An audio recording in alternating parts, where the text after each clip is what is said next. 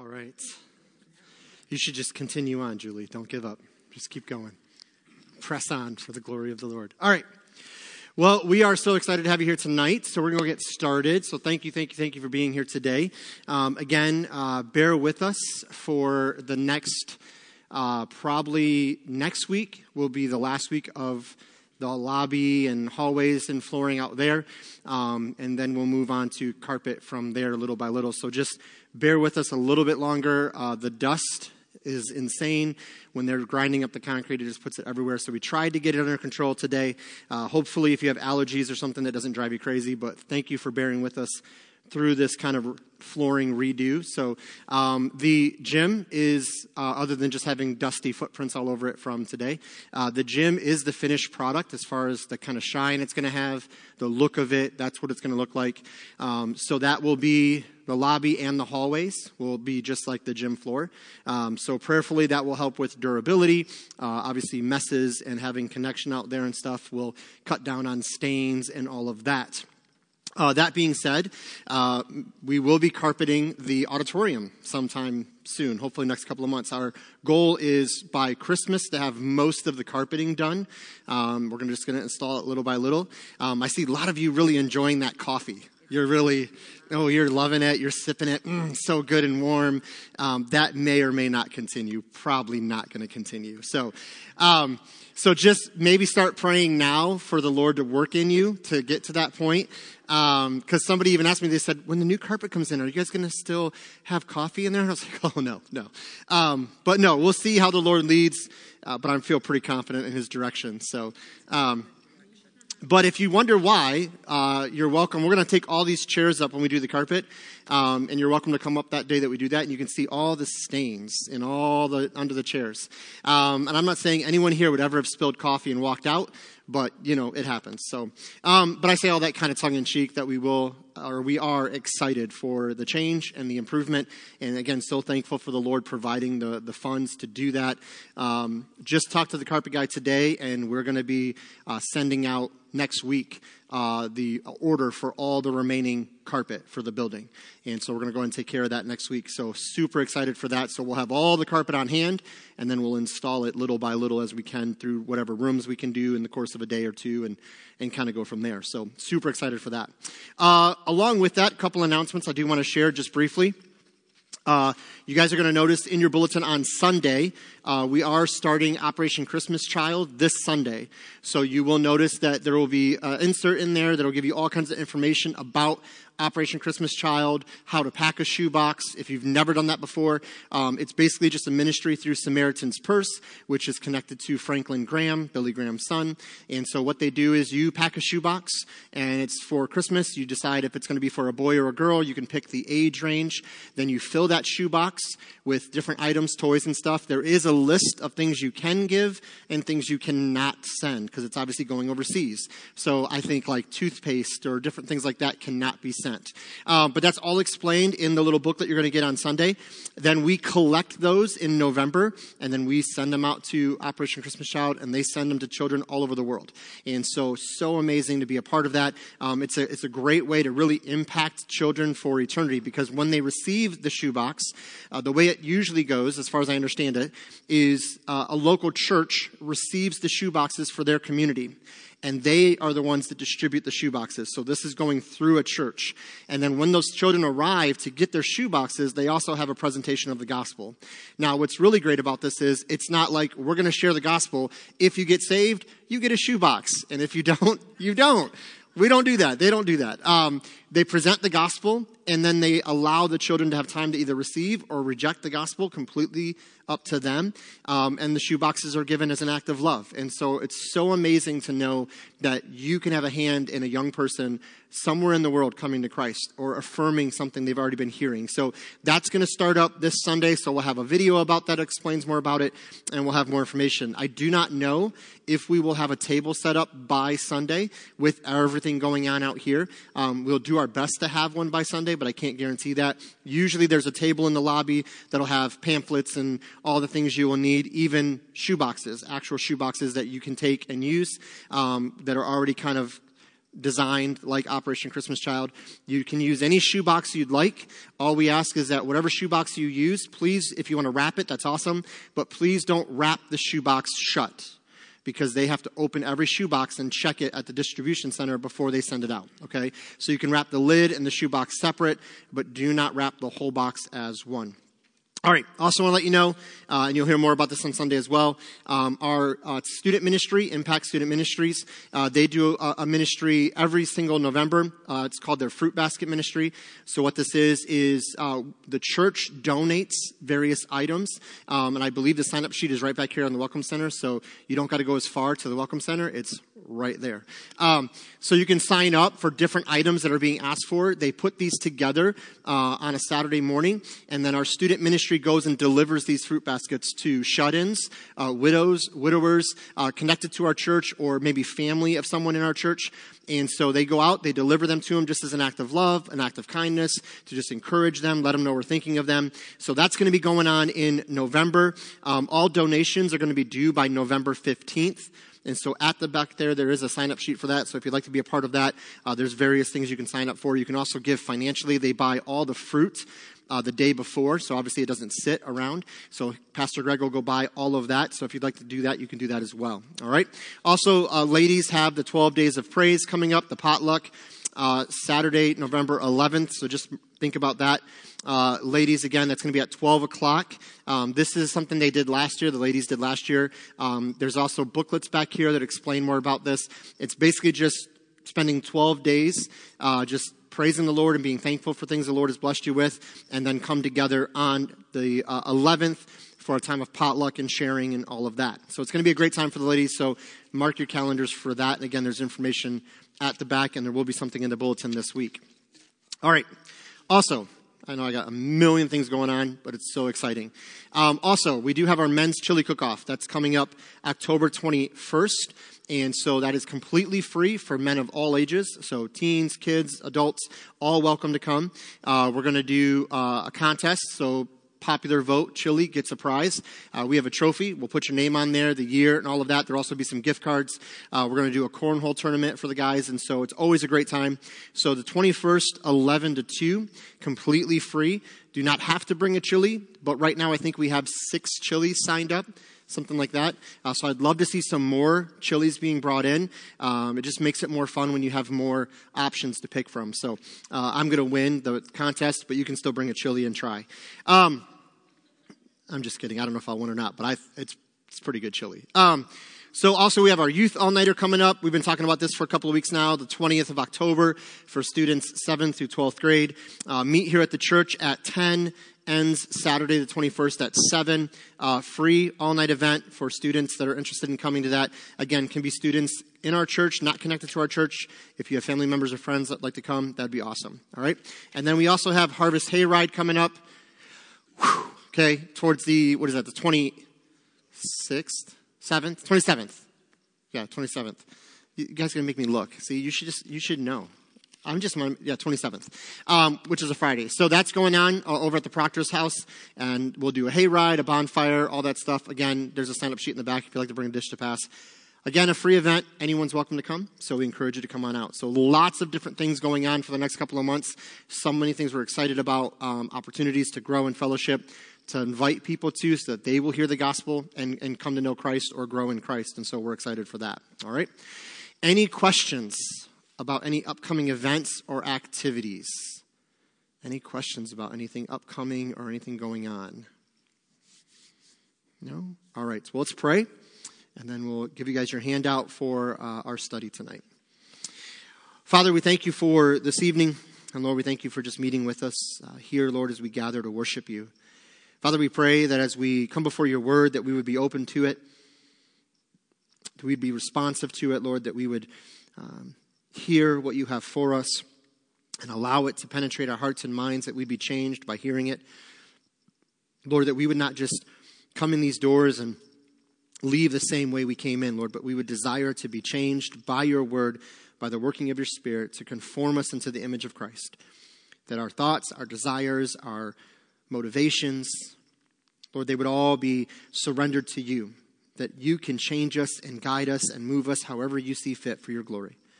And so, Father, I thank you for every single person that is here tonight, Lord. I thank you for the kids and the teens and those that are gathering tonight to worship as well. We just pray that you would work in and through all the teachers, those that are sharing the word of God, those that are leading these children and teens, Lord, to you through your word. I pray you'd give, again, open hearts and minds to them, Lord. I pray if there's anyone in those ministries or here in our group tonight, Lord, that doesn't know Christ, that they would come to know you before it's everlasting too late. That they would not trust in religion, good works, morality, or anything of the such, but they would trust in Christ alone, the only way that we might be saved. Father, again, we thank you for gathering us together tonight, Lord. We thank you for all that you're doing in our lives right now. We pray that we would just continually look for opportunities to make you known and to grow in our knowledge of you. And so, Father, may you be glorified in all that is said and done tonight. Lord, we also, of course, lift up at this time just everything going on overseas, Lord. Father, we think about what's going on with Israel right now, but Lord, it's not just Israel. There's, Lord, tensions and fighting and things going on with Russia and Ukraine and just other people groups, Lord, in different areas overseas. And there's just so much right now in the world as far as division and hatred and just violence, Lord. And we just pray that as all these things are going on, Lord, that you would bring about a resolution, that there would be peace. But Lord, we know at the same hand, Lord, that this is what you said would happen, that there would be seasons like this and times like this when we live in a fallen world. And so we pray, Father, that whatever you can do in this situation to bring about your glory, we pray that you would do. And we know that that's what you're going to do. You're going to glorify your name through all of this.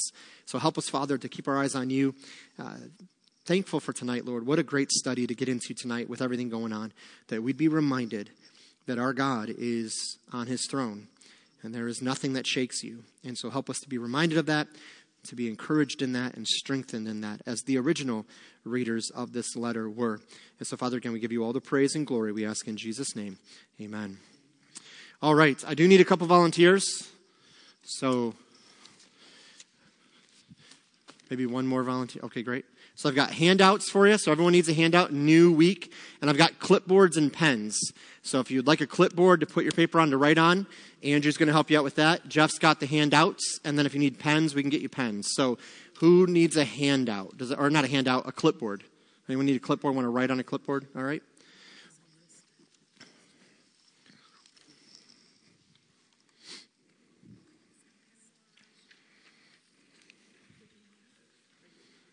Oh, William doesn't need one. It's okay. Jeff might not either. He's too busy. All right. We're going to be in Revelation chapter 4. So we're continuing our study through Revelation tonight. So Revelation chapter 4. You guys can go ahead and turn there if you'd like. We're actually going to go ahead and start by reading all 11 verses of chapter 4 to get us started. So we'll do that in just a moment.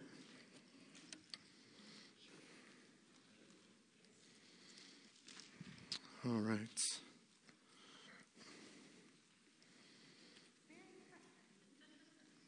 Oh, yep. We got some more pens. Anyone else need a handout, a clipboard, or a pen? All right.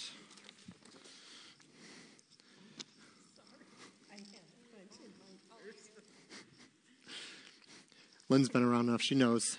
She always just has pens. It's an ex-waitress. Oh, that's a good point. Yeah. Thank you, brother. All right. So we are in Revelation 4, and so we have kind of taken a little bit of a break from actually reading through the text. Many of you remember we started back in, June or July, looking at the book of Revelation. On Wednesday nights, we usually just open it up to whatever people in the group want to study. So we've had people give options or ideas. We studied Isaiah. We went through Exodus. We've done some smaller studies through some things. One passage study, one book, larger books, different topics. We did the fruit of the Spirit before Revelation. So somebody said, hey, why don't we do a study through Revelation? So we started with obviously the beginning of the book, and we went through the 7 letters to the 7 churches. And from that, we watched 2 films that kind of took us on location for those 7 church sites today. And I pray again that was beneficial to you. If you enjoyed that and you want to go ahead and watch that again with someone in your family or whatever, I know I couldn't wait to sit down with Sandra and my 2 sons and watch it with them, the first one. And so they thought it was really cool and engaging and all of that. So if you'd like to do that, we have a library here. And so that should be available in the library. I believe both should be in the library right now. And so if you want to look into that, you're welcome to go down. That's at the end of the hall, down by the Word of Life room. To the right-hand side, you'll see just a small little room there. And again, we have tons of different resources in there as it's kind of new and growing. But if you'd like to do that, you can. And obviously, we took a break for Word of Life Carnival and some other things. And so now we're diving back into the text. So I'm so thankful, and I've been looking forward to this chapter because I absolutely love what we read here. Now, we'll go through chapter 4. We'll see if we get through the whole chapter. If we don't, that's fine. We'll just pick it up next week because we will still spend time at the end of our service breaking up and spending time in prayer, which we always try to make time for on Wednesday nights. We really want to emphasize praying together as a church. As we said, even on Sunday night, we were talking through Acts 12 and Peter being in prison. And so if you weren't with us, we invite you out this Sunday night. We just go through a passage kind of verse by verse and break it apart. But we talked about the fact that the church, while Peter was in prison, was praying without ceasing. And they were doing it as the church together in one location. So the reason we as a church want to emphasize praying together as a church is because we see the early church doing it, and God moved mightily among the church. And so as we walk through this passage, I pray it's an encouragement to you. And as I said, especially for what's going on in our world today, but really this is true of every day of our lives. There's always something, if we really are honest, we can always find some reason to get discouraged, distracted, get our eyes off the Lord in the world we live. And so I'm excited to dive into this passage. Also, the kids are going to be next door. And so with the new flooring, the echo's gotten just a slight bit worse. And so we will be soundproofing that, but just bear with us through that. But I personally love hearing the kids playing and running around and stuff like that. So I would love to get a couple volunteers to read for us. That way you're not just listening to me all night. You hear enough of me. So maybe verses 1 through 5 and then 6 through 11. So maybe 2 volunteers. All right, Andy, 1 through 5 and then 6 through 11. Who'd like to read that for us? 6 through 11. Julie, awesome. All right, whenever you're ready, Andy.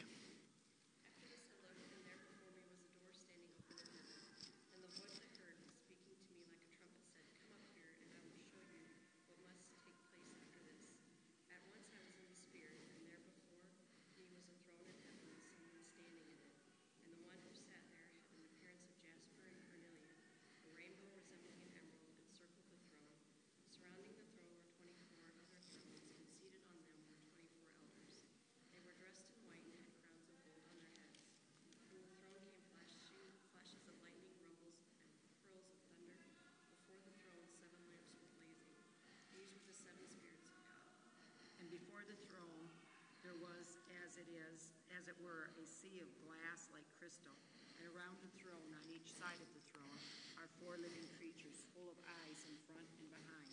The first living creature like a lion, the second living creature like an ox, the third living creature with the face of a man, and the fourth living creature like an eagle in flight.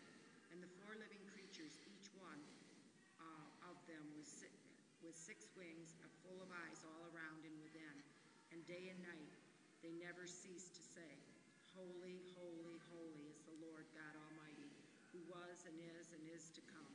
And whenever the living creatures give glory and honor and thanks to him who is seated on the throne, who lives forever and ever, the 24 elders fell down before him, who is seated on the throne, and worship him who lives forever and ever. They cast their crowns before the throne, saying, "Worthy are you, our Lord and God, to receive glory and honor and power. For you created all things, and by your will they existed and were created." Hey, awesome. Thank you, guys. So, lots in this chapter, but I absolutely love that we get a glimpse into this moment. And it reminds us, and I pray this is what it does for you, at least for me, it reminds me that when I get discouraged by what I see around me or in this world, that God is far above and beyond what I understand. and he is on his throne. And so we're going to walk through this, and there's some things in here we're going to touch on if we finish this tonight, next week, what I'd like to do is kind of put a pause in the text before chapter 5, and then I kind of want to give you the overview of different views in the church of Revelation, really of end times. If you've ever studied end times, if you've grown up in different denominations, different backgrounds, you have family that are different, maybe ideas behind end times, it's one of those things that everybody has so many ideas on, but yet in some ways we have limited scripture on. Now, we know certain things are for sure. Christ is going to return. There is going to be a final judgment, all those things. But the specifics sometimes gets debated in church history. And the timing of this, or what does this prophecy look like, and what does this fulfillment look like? And so there's some different ways that church denominations, backgrounds, church history have taken those prophecies or end times ideas and grouped them together in kind of theological categories. So what I want to do next week, if we get done with this tonight, is I'd like to kind of just lay that out so that you kind of have an idea of, okay, here's the different ways that people might look at Revelation. Because to some degree, it's okay to agree to disagree. You might talk to somebody who's like, oh no, I don't believe that a rapture is going to happen. We believe in a rapture that will take place. Some people may say, well, I believe in a rapture, but I think it's going to happen after the tribulation. Well, we believe in a pre-tribulational rapture. And then you have people that go, I don't really know what's going to happen, and so I'm just going to trust the Lord and not worry about it. And everything in between. And so we want to kind of lay out just the basics so that when you start going through the book, you can start to develop kind of what you believe Scripture is saying within the parameters of keeping it in context. Okay? But you may have a different opinion of one aspect of end times or one aspect of this part of end times and still be a follower of Christ, still be fully united with the body of Christ. Okay, so these are not divisional issues. It's not like denying the virgin birth or denying the sinless life of Christ. And so again, there can be some agree to disagree in some of these things. But in chapter 4, we see something very, very clear. And that is that God will be worshiped, right? That's really, if you had to kind of summarize all of chapter 4, God will be praised, right? So let's dive into it. So in your notes, letter A, we see the invitation of God. The invitation of God. This is in verses 1 and 2, as was read. He says, he looked, and behold, the door was open in heaven. And what happened? He was called up, come up and see these things, right? So number 1 in your notes, John is invited up to see a revelation of things that must be hereafter. He's going to see things that are going to take place after this. So number 2 in your notes, notice John says that he was, quote, in the Spirit. In the Spirit. This phrase means that this is a vision. He did not physically go to heaven. Okay, he's not physically going to where God is. He's in the Spirit. What does that mean? He's seeing this in a spiritual sense. It's a vision. He's still physically on the island of Patmos. Okay? Now, in the Scriptures, and I want to pause here for a second because we've heard over the last 20, 25 years different stories about people who supposedly have died and gone to heaven and come back. And when you hear these stories, not only to heaven, some have even said hell. I believe there's a book, 23 Minutes in Hell or something like this. But there's a movie, too, that was based on one of the stories. I think it's Heaven is for Real or something like that. And these stories have gotten a little bit of traction. I don't hear as much about them in the last few years as we did for a little while there. And it always amazed me that it was like one story came out and like a year later another one happened. And a couple years later another one happened. And then you didn't hear anything for a while. So it's kind of amazing. They all kind of happen in the same time frame. But when you hear or read of these accounts, we must be careful not just to believe what we're reading. And I know it's hard to believe, but there are people who might just be being deceptive. There was one example of one family that literally after the fact, after a few years, came out and said, yeah, this really didn't happen. We actually made it up. That the parents basically encouraged the child to kind of fabricate the story a little bit. And so I know we hate to think that that would happen, but just because somebody says they had an experience does not necessarily mean it was true of God's doing, okay? And so we have to be careful here because, again, even in the New Testament, even in all of Scripture, we have very limited moments where somebody had a vision of God's throne. We do have those, and I'll give you those verses in a moment. But even when Paul talks about that he went to the third heaven, which is more or less heaven, not just atmosphere, but like where God is. He says, the Apostle Paul, who received direct revelation from God, said, whether I was in the body or out of the body, I can't tell you. So if the Apostle Paul wasn't 100% sure, and even when he says the things I saw, I didn't know how to put into words. I'm kind of hesitant when somebody supposedly dies, goes to heaven, comes back, and has very specific details. So I'm just throwing it out there as we're talking about this. John doesn't physically go to heaven. It's a vision. He's in the Spirit. Okay, so it's a thing he's experiencing in the Spirit. Also, go ahead, brother. Mm-hmm. Yeah, so the Holy Spirit was kind of giving him that access, if you want to say it that way. Again, some people will look at Philip and the Ethiopian eunuch, and it says that the Spirit picked them up and moved them and put them down, and they'll go, well, see, he physically went. But in this case, that's not the same way it's being translated. It's literally a vision of the things to come. So he's not physically going to heaven. The Spirit is giving him this insight. So through the Holy Spirit, he's having this understanding. Again, similar to Isaiah. Isaiah had a vision of the throne through the Spirit. So the Spirit was still working there, although worded differently than what John's experience was.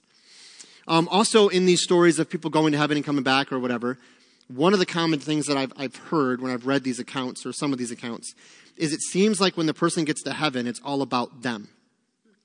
Like one example, I forget which one it was, but the basic story was the angels were serving the child.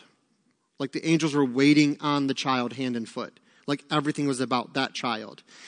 Everything in heaven seemed to be centered on the person. And again, what's the picture here? What do we see? What's the centerpiece of heaven's worship? The throne, right? God the Father, the Son, and the Holy Spirit. So again, just be careful when you hear these things. If it seems like this person went and it was all about them and their experience of what God did to them or with them, or everything was about them, I just get a little hesitant about that. Again, could God do something like that? God can do whatever God wants to do. But based on Scripture, based on the pattern of what we see from Scripture, I don't see that being a normal thing that God does in Scripture. Okay? And in fact, what does Jesus say? Who's the only one that's ascended and descended? Jesus. We know there's some who have gone to heaven and not died, right? Enoch, right? Elijah. But they didn't come back, right? Once they went, they were there. And actually, he talks about that actually as Jacob's ladder, coming and going, right?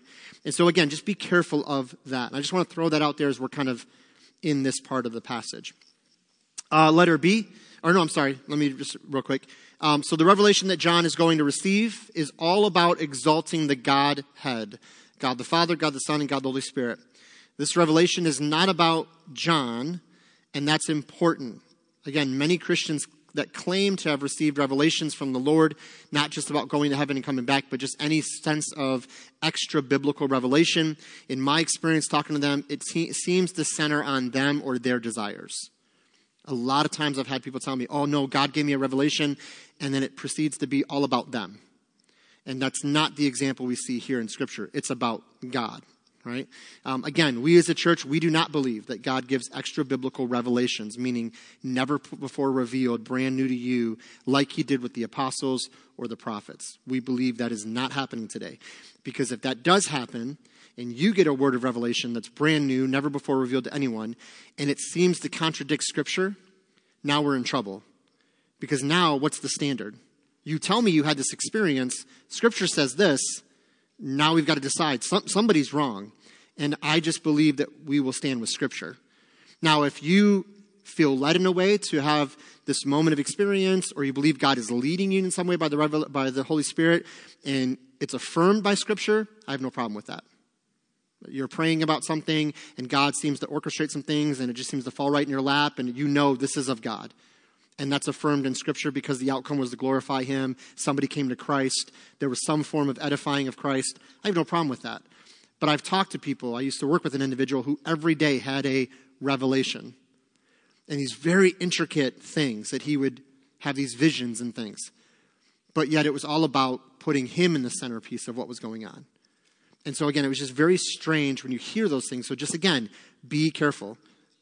There's no new revelation beyond Scripture. This is our final authority, right? Because God is not the author of confusion.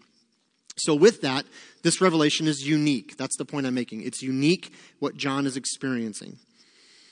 Letter B, again, where does the revelation center? Letter B, the throne of God. The throne of God.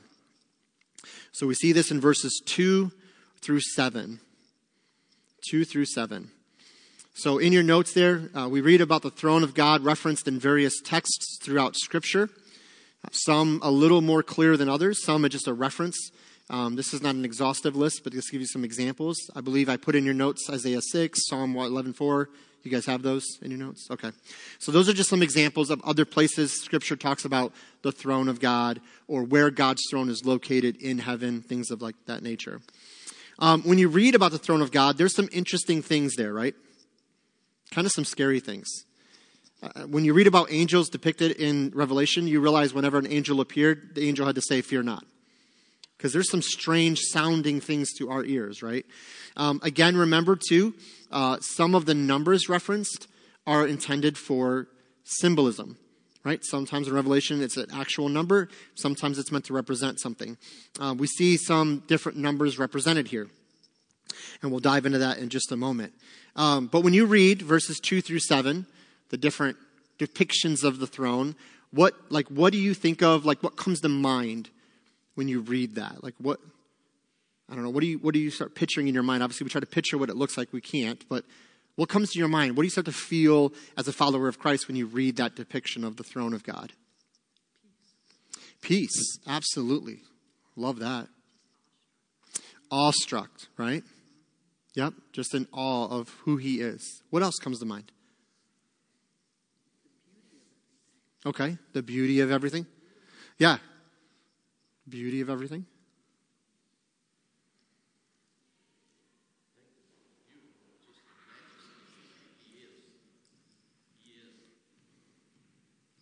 Yes. Yeah, he is who he is. Exactly. Yes. Yep. Absolutely.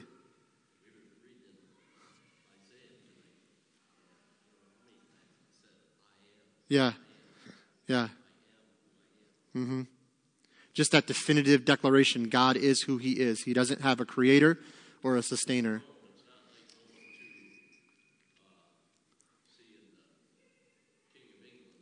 Mm.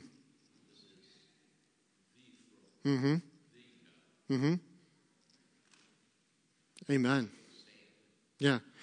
And that's what, we can't stand before his throne, right? How does it describe the voice of God from the throne? Talks about the thunderings, right? The sound of that. The lightnings that are coming from the throne. Just, if I saw that, I think I would have peace knowing that's my Father. But I think I would also be trembling. Right? Yeah. Yeah. Oh, that's nothing. That's nothing. Yeah. No, there's an intimidation to it, right? So what is it meant to do? I believe it's meant to humble us. It's meant to humble us. We're supposed to be before the throne.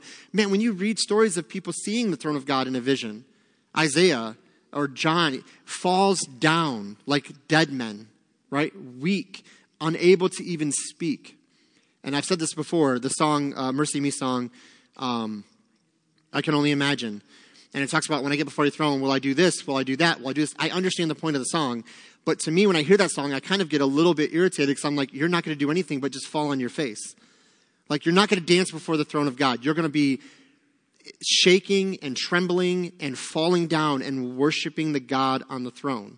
Now, I understand the joy and the peace. There will be all of that. But I believe our initial reaction will be, that is amazing. Because we've never seen anything like this. Our human eyes have never seen this. To the point where when John's trying to describe it, he's trying to think of things that he's experienced. This is why it's not actual thunder. It's not actual lightning, right? He says it's like this. He's trying to think of things that what sounds like that? Like the trumpet reference. I heard a voice like a trumpet. Well, it's not a trumpet. It's like a trumpet, meaning it's loud, it's firm, right? So he's hearing these things. Also, we notice a group of individuals We see angels involved around the throne, but also we do read about these 24 elders. So, again, some interpret this differently. The basic understanding, traditional view would be these 24 elders, who are they and why are they there? So I think under number 1, I might have given you a little spot for notes. First thing we have to note, nowhere in the book of Revelation does it definitively tell us who they are. So there's no verse that says, and the 24 elders are this. Okay? So we have to understand that. Nowhere specifically identifies who the 24 elders are. However, the traditional view is that they are most likely representative of the church. So representative of the church. The reason for that, and it's listed there, they're wearing white. So what does white in Scripture represent if somebody's wearing white? Purity, righteousness. How are we wearing white as Christians? Only through Christ, right? We have filthy rags in our own accord. Christ takes his sinless life in the moment of salvation, imputes that righteousness, gifts that righteousness to us. Now we live in the righteousness of Christ. Also, it talks about the fact that they have crowns. So nowhere does it talk about angels wearing crowns. That's why people don't believe these are angels. And so we know that the Bible talks about believers receiving crowns. Specifically, it talks about the victor's crown. We just talked about that with the 7 churches, right? Those that persevere will receive the crown or receive the prize, okay? Paul talks about the prize. So some believe, okay, that's another indication this could be representative of the church or believers in Christ. Also, these individuals sit in some form of leadership position. They're sitting on thrones. So there's some level of co-leadership or co-reigning or ruling with the one on the throne. Now, again, we know the Bible speaks to believers ruling and reigning with Christ, right? So again, that's another indication that people think this may be referring to the church. Also, the number 12, the first week we talked about some of the numbers in Revelation. Again, some people go crazy with the numbers, okay? I think there's some representation there of the numbers in Scripture, but again, you can go too far with some things too. The number 12, does anyone remember what the number 12 represented? When we looked at all the numbers, 1, 3, 7, 10, 40. Number 12 represents God's people. God's people. So 24, some think, could represent the 12 tribes, meaning God's people in the Old Testament, and the 12 apostles representing the church, God's people in the New Testament. So again, that's just the traditional view of what this 24 represents. So they're on these thrones. Now, also interesting to note, the rainbow that's talked about is a complete circle around the throne, okay? Which again, I've seen pictures of this. You've seen pictures of this. I don't know if it does it justice. I doubt it does, right? I'm sure that we're going to get there and be blown away, obviously. It's not merely an arc, right? Like we see rainbows, we see them as an arc. This is a circle. So it's a complete circle, rainbow type colors, okay? But these thrones were actually around the throne horizontally. So the thrones are horizontal around the throne, kind of moving around the throne. Again, think like a king's court. So think like a king's court would be around the throne. And on those thrones are these elders. Now, what do the elders do in Revelation 4? They get down off their thrones and do what? Right, they throw their crowns at the feet of the one on the throne. So again, we as Christians most likely will fall down, worship the one on the throne, even throwing the crowns that he's given us back to him. Why? Because we didn't earn those crowns. We only received those crowns because of what Christ did for us. And so again, that's why some people believe this is representative of the church. Also, another reference there, I gave you the reference of Daniel 7:9 at number 1. In Daniel describes the thrones, they were empty. In Daniel, now they're filled, apparently, in Revelation. So what's changed?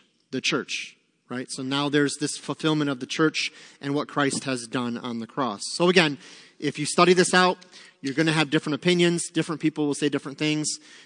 This is kind of the traditional view in my studies of what I found most would hold to. Okay. Number 2, in your notes, The idea here, John gives us very clear details about the throne of God. The splendor and wonder should leave us in awe. That's the point. We should be in awe of the throne of God. You can jot this down. I think I gave you some lines there. The word throne is used 14 times in chapter 4. So 14 times the word throne is used in chapter 4. It's actually a key word in the entire book of Revelation, appearing 46 times. So in the book of Revelation, the word throne appears 46 times. So the emphasis becomes very clear. No matter how someone interprets the book of Revelation, whether it's partially this, partially that, it's fulfilled here, it's fulfilled there, the rapture's here, the rapture's there. No matter how someone interprets it, one thing is for sure. The throne of God is not shaken. So however somebody's end time view comes together, theologically, the throne of God is the centerpiece, and it's not shaken. Nothing shakes the throne of God. I think I put this quote in your notes. Warren Wiersbe says it this way in his commentary. Various teachers interpret Revelation in different ways, but all agree that John is emphasizing the glory and sovereignty of God. What an encouragement that would be to the suffering saints of John's day and every age in human history. Remember, our overall theme of Revelation is not primarily end times. Right? So many Christians are like, well, Revelation's about the end times. Or Revelation's really weird and I don't want to read it because it kind of freaks me out. Okay? Like I'm intimidated by the book of Revelation. What is the purpose of Revelation? If we go all the way back to our first couple of weeks, what's the purpose of why John wrote, under the inspiration of the Holy Spirit, the book of Revelation? Right? There's more than one, but what are those main reasons? Do you guys remember? Okay, to know Christ. Yeah. Okay, yep, you're getting there. Emphasizes the worship of God. We said early on, it's the most Christ-exalting book in the Bible. Specifically the New Testament. It's the most Christ-exalting book, okay? Why else did John write this to the church? Yeah, so it's a practical encouragement to the believers. And I remember pointing out early on, and I heard somebody else say this, another pastor, much smarter than me, and I never thought of it this way. He said, how amazing that a book that's supposed to be the most practically encouraging book to Christians going through suffering gets denied by the church because they don't want to spend time reading it, because they think it's over their heads or not applicable to their lives today. But again, as we looked at with the 7 churches, it's very applicable to our lives today. And again, right now what's going on in our world, do you know why we don't live in fear when we hear wars and rumors of wars and whatever else is going on? Because God's on his throne. And your salvation is secure in the one that's on the throne. So again, do I like what I'm hearing? No. Do we like what we see in our world? No. Does it mean we don't speak out and speak truth? Of course we do. But we don't live in fear of what tomorrow may hold. And if you've been on social media at all in the last few days, man, there's people that are really honestly living in fear. Well, they're coming for us and they're coming for America. And okay. Maybe they will. Maybe somebody's already here. God knows and he's in control. And so we live our lives for Christ today. And if we die tomorrow, we die tomorrow and we go to be with Jesus. Amen. You know what I mean? Like, so what does Paul say? To live is Christ and to die is gain. He's saying, you're going to live your life for Christ. Do you do it perfectly? No, that's why there's grace. But if my life is lost tonight, I go to bed tonight and don't wake up in the morning, man, that's a glorious night because I get to go be with Jesus. Paul says, I'm in a strait betwixt two, having a desire to depart and be with Christ, which is far better, but it's more needful for you that I stay. Paul's saying, I don't really want to be here anymore. I want to go home. But God wants me here. God's placed me here, and it's better for the church that I stay. And so again, when we read Revelation 4 as an example, and this is not only in Revelation 4, but all through Scripture, this is the reminder. He's on his throne, and nothing shakes him on his throne. Again, placing the throne as the centerpiece, we can easily understand the arrangement of this chapter. In verses 2 through 7, deal with who is on the throne, who is around the throne, what proceeds from the throne, and what is before the throne. Now the chapter falls into place. It just makes sense because the throne is the centerpiece and everything else is about reflecting and glorifying who's on the throne. This leads to, letter C in your notes, praise to the throne. Specifically, praise to the one who sits on the throne. So letter C, the worship of God. Now, interestingly enough, here we see the only attribute of God stated 3 times.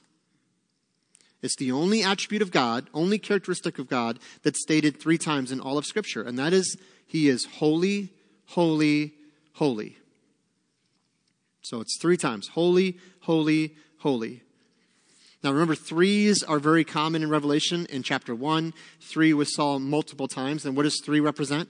The Trinity, the Godhead. And so God the Father, holy. God the Son, holy. God the Holy Spirit, holy. And so again, he even goes 3s again at the end of verse 8, right? Lord God Almighty, which was and is to come. And you see this all through the book, this idea of the 3s. But specifically, I need to point out, and I want to point out to you, that the holiness of God is the only attribute that's mentioned 3 times like this. The Bible never says God is love, love, love.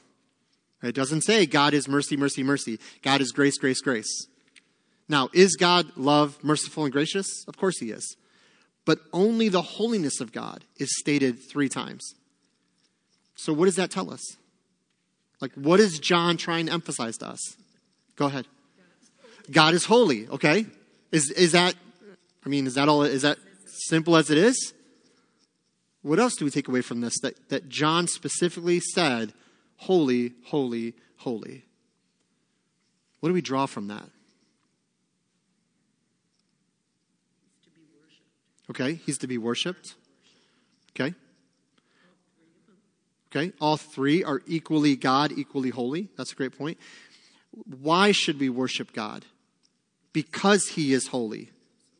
Why do we not worship self? Because we're not holy. What does it mean to be holy, by the way? We should probably start there.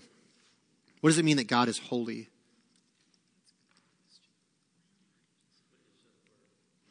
Yes, set apart. God is set apart unto himself. So when in the temple, when they sanctified the utensils for worship in the temple, remember all the things that Nebuchadnezzar took back, had a party, thought, I'll bring those out, we'll have a party. Bad idea, God rebukes, right? And then all the utensils are sent back, right, under Ezra and so on.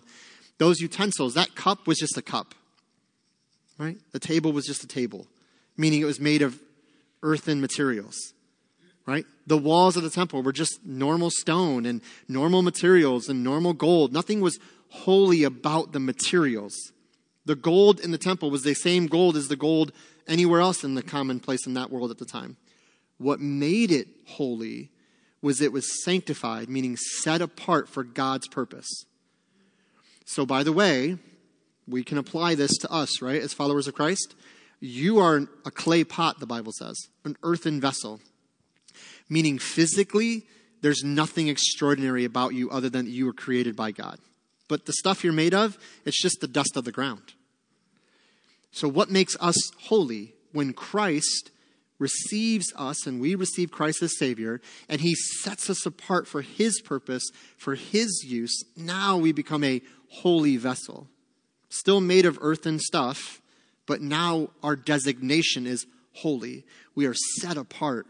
Why does the Bible say, be holy as God is holy? It doesn't mean be perfectly righteous, never falling, never failing, never sinning. We should strive to not sin, but we're still in the flesh. Be holy as I am holy is the word of God saying, be dedicated, be committed to the setting apart unto God as God is set apart unto himself. So God is set apart to his purposes, his plans, his righteousness. And God will always defend his holiness. We see this in Jesus with the temple. Why did he flip the tables and drive the merchants out? Because they were misusing the house of God. They were marring the holiness of God. And so again, this is why God defends his holiness, because he is holy. And it's the most important attribute of who God is because it sets him apart from everything else. He is holy, holy, holy, and worthy of all praise. Number 2 in your notes, quickly, because we need to move on to prayer. I didn't think we were going to get done tonight, so I'm impressed. Good job, John. Thank you, guys. I appreciate the encouragement. Number 2, a key we can take away from this snapshot of heavenly worship is that the Lord is worthy. That's the whole emphasis here. We see that at the end in verse 11. Thou art worthy, O Lord, to receive glory and honor and power. For thou hast created all things, and for thy pleasure they are and were created. Now, in Revelation, this is a hymn of praise. A hymn of praise. Now, many of you maybe grew up with hymns in church. And to me, when I think of a hymn versus what we might call a praise song, a hymn in Scripture usually is describing God or his attributes. It is intended to remind us of who he is and what he has done. A song that we sing to the Lord about how he's worked in our life specifically, maybe giving him praise, more of like a conversation. So I'm not so much declaring who he is, but I'm speaking to you more of what he's done in my life, more of a personal touch in some ways. That may be considered more of a spiritual song. And we see this example in Colossians 3:16.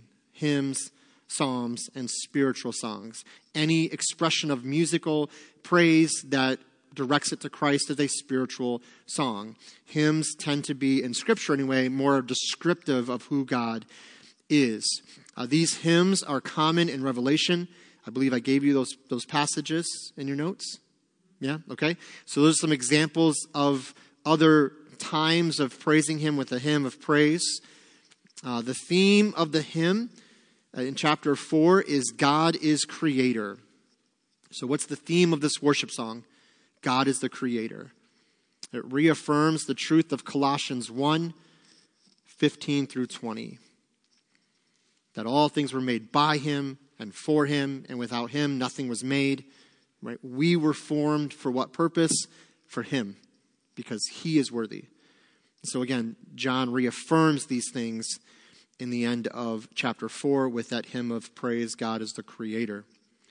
So, in conclusion to this chapter draws our attention to the throne of God in all of its wonder and majesty. We are meant to feel humbled before this imagery.